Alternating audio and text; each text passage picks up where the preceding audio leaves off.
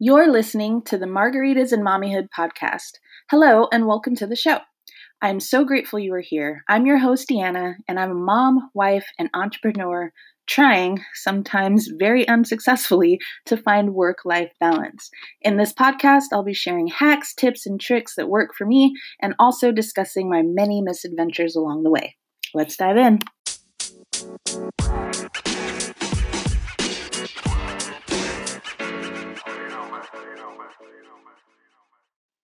Hey guys, welcome back to episode 3, and today we are going to talk about limiting beliefs and why I think every limiting belief you have about yourself is a big fat lie. So, have you ever found yourself scrolling through your Instagram feed or reading Facebook posts and thought, oh my God, her life looks so amazing. Look how many people are liking and commenting on her post. That girl must have something that I don't. And this is my personal favorite. Why is she so damn perfect? If that sounds familiar, we're in the same, we're sisters, because I have those thoughts all the time. And especially when I'm scrolling through social media, I have to work really hard to remind myself that, we can't compare our lives, our real lives, our nitty gritty lives. We can't compare them to the bright, shiny, heavily edited snapshots of someone else's life, right? Like most people, especially the people with the big followings, a lot of times what we see on social media is highly curated, and it's really designed to only put their best foot forward. You do have some people who are really amazing at showing the highs and the lows and the real behind the scenes of what it takes to do what they do.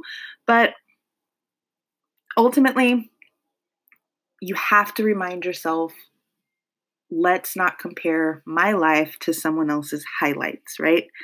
And while we're talking about this, I think it's important to discuss that the stories that we make up, the lies that we tell ourselves, the stories we make up in our minds become facts in our minds, right? Because we have this amazing ability as humans to convince ourselves of all kinds of crazy shit. For me, it's been things like, she was just born with more than me. She's more likable than me. She's prettier than me. And when we get in our own head this way, the fallout is serious because we're not showing up in our full power now. We're playing small. We're not taking action. We get paralyzed. And then worst of all, we get fucking scared, right? Like, what if people don't like me? What if people are comparing me to XYZ? And what if no one actually gives a damn about what I have to say? And the worst part of the fear of playing small, of not taking action, is that we most often then decide to just not do anything. And not doing anything is probably oftentimes worse than doing the wrong thing. So when we get paralyzed in that fear or get stuck in comparisonitis, we often decide to just not do anything. And, it's like, what if I pour my heart and soul into this post or that email and no one likes it? Like, what if no one comments or no one shares? What does that mean about me? Am I then not worthy somehow? And then before we know it, there we go down the fucking rabbit hole again. And then we decide it's just safer to give up and not share our gifts. And I don't want that for you. I don't want it for me. I don't want that for anyone. Because I know we all have moments of massive fear. And I know we all have limiting beliefs about ourselves and about our impact on this beautiful world. But here's the cold, hard truth, love. I believe this with everything I got, that every limiting belief you have about yourself is a big, fat lie. And I know they can feel like ultimate truths, but they are not. They can be shifted. And our brains are going to find evidence for any thought we have. So the trick here is to change our lens.